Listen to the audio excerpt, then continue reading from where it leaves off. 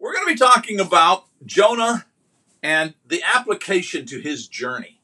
And I chose that picture. The storm is past, and it's time for Jonah to get after the work of God. He's been thrown into the water, 3 days and 3 nights in the water, in the belly of the big fish, all of those kind of things, which we'll see today. But Jonah applied, and we're going to step through. There's only 4 chapters. Let me review those here in just a second, and you'll be able to see how we remember all those 4 chapters. But before I do that, here's the 5 questions that are part of the School of Biblical Studies.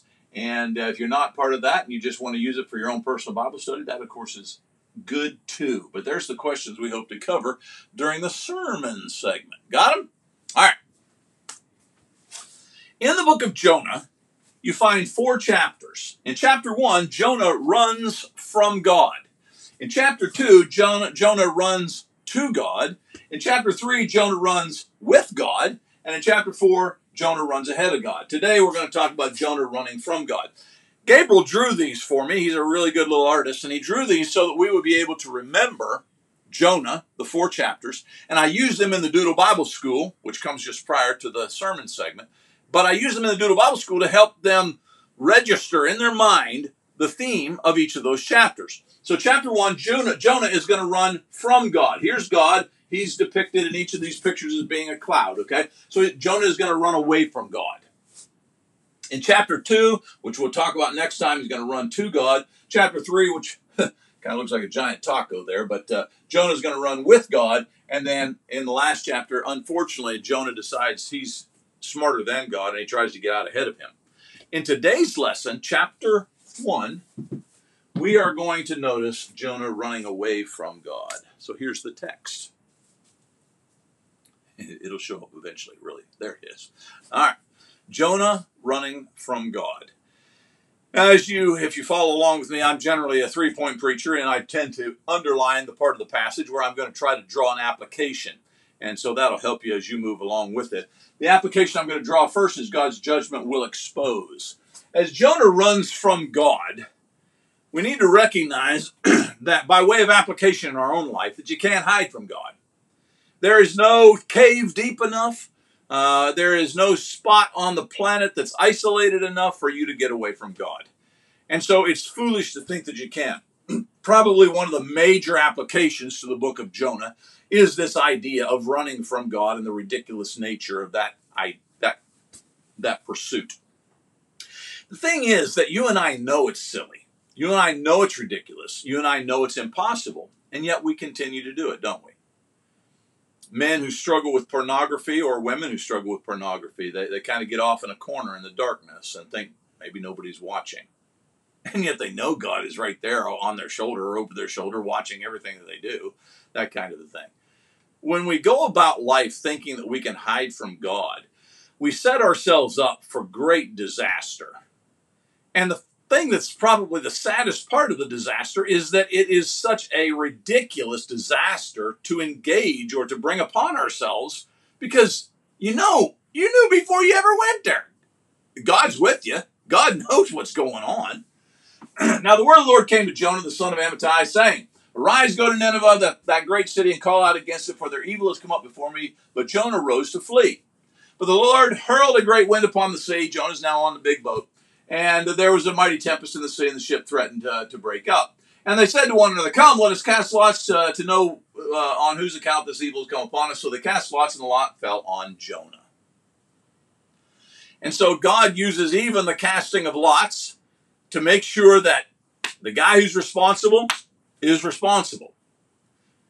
Judgment will expose. Judgment does. It exposes us. It puts on display the horrible decisions that we have made.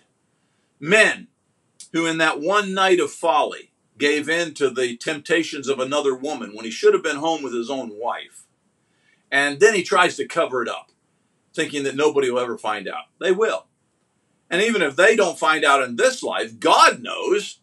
And when the judgment comes and all of our evil deeds are exposed to the world, the embarrassment, the humility will be, the humiliation, it'll be upon us.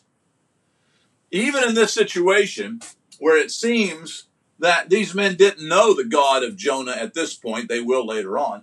But at this point, they're casting lots, probably in a pagan system of trying to figure out which one of the gods we have offended. And the lots, even in that system, fall upon Jonah because God's judgment, it will expose. Number two, God's judgment will be addressed. They cast lots, the lot fell on Jonah. He said to them, here's what you got to do. Pick me up, hurl me into the sea, then the sea will quiet down for you, for I know it is because of me that this great tempest has come upon you. Nevertheless, the men rowed hard to get back to dry land, but they could not, for the sea grew more and more tempestuous against them. Why is the sea getting more and more tempestuous? Because God's controlling the situation. They're not going to make it back to dry land, but they're going to try, in spite of the second principle, which is God's judgment will be addressed. Not only should we not run away from God, but when we are finally discovered, when it's finally exposed, that is our folly, we need to recognize that it needs to be addressed. I can think of individuals in my life who, when exposed, instead of actually saying, I'm sorry, they just bowed up and they got bitter and they just kept persisting in their sorry pattern of life until they had turned everyone against them because of their bitterness, etc. Don't be that. Don't be that. Address the judgment of God.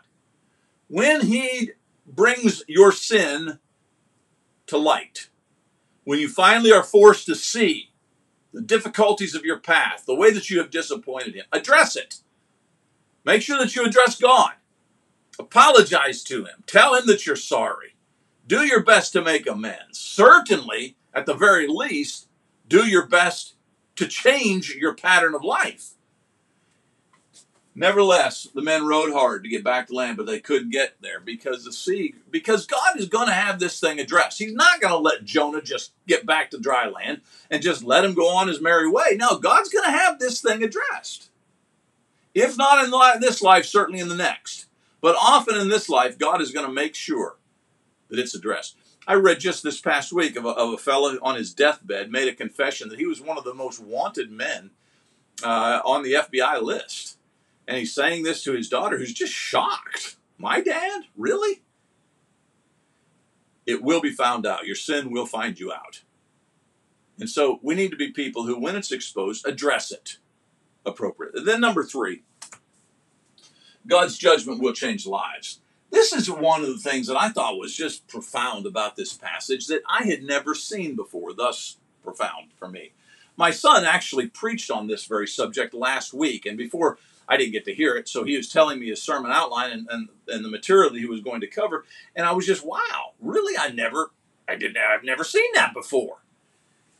As you come on down here, they row hard, they don't make it to land. Therefore, they called out to the Lord, "Oh Lord, don't let us die because of this guy." So they picked up Jonah, hurled him into the sea, and the sea ceased from raging. Watch this, verse 16. Then the men feared the Lord exceedingly, and they offered a sacrifice to the Lord and made vows. Now, I don't know if they thought this is just one of many gods. I don't know if at this particular point they are truly convicted that this is the only true God because this is the God of Jonah. I don't know, but what I do know is that in this moment, they're acknowledging that God.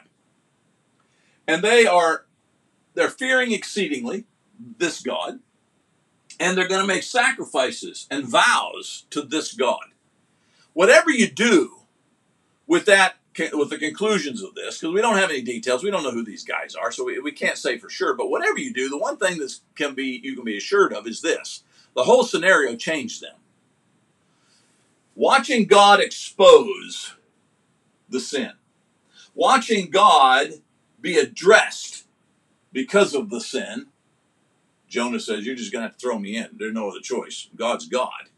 Watching that be addressed. And then lastly, watching God change their own lives. This is trying to make a negative into a positive, but isn't that what Christianity does? When you allow your sin to be exposed, addressed, you cause other people to say, wow, if he can go down that path of repentance, perhaps I can go down that path as well. You give other people courage. I think it's one of the reasons that confession is emphasized so much in the New Testament church. Sharing with others. Now, I'm not really good at this. I got to be honest with you. This sermon's coming back to me as much as anybody, especially point number 3. Confession. Letting people know I'm struggling with this. I messed up my life in that. Taking responsibility for who you are, addressing it before God, changes other folks around who are watching. We need to be those kind of people who change the world around us.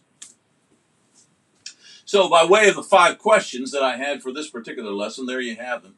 What are the 4 chapter themes? How did the men know that Jonah was to blame for the storm? Look those up on your own, and you will have the answers, and you'll be ready for the test that will come your way at the end of the week. So thankful that you are with me and that we can share this time. I hope you're excited about Jonah. I certainly am. This is Sonny Chow saying, be there, Matthew 16:26.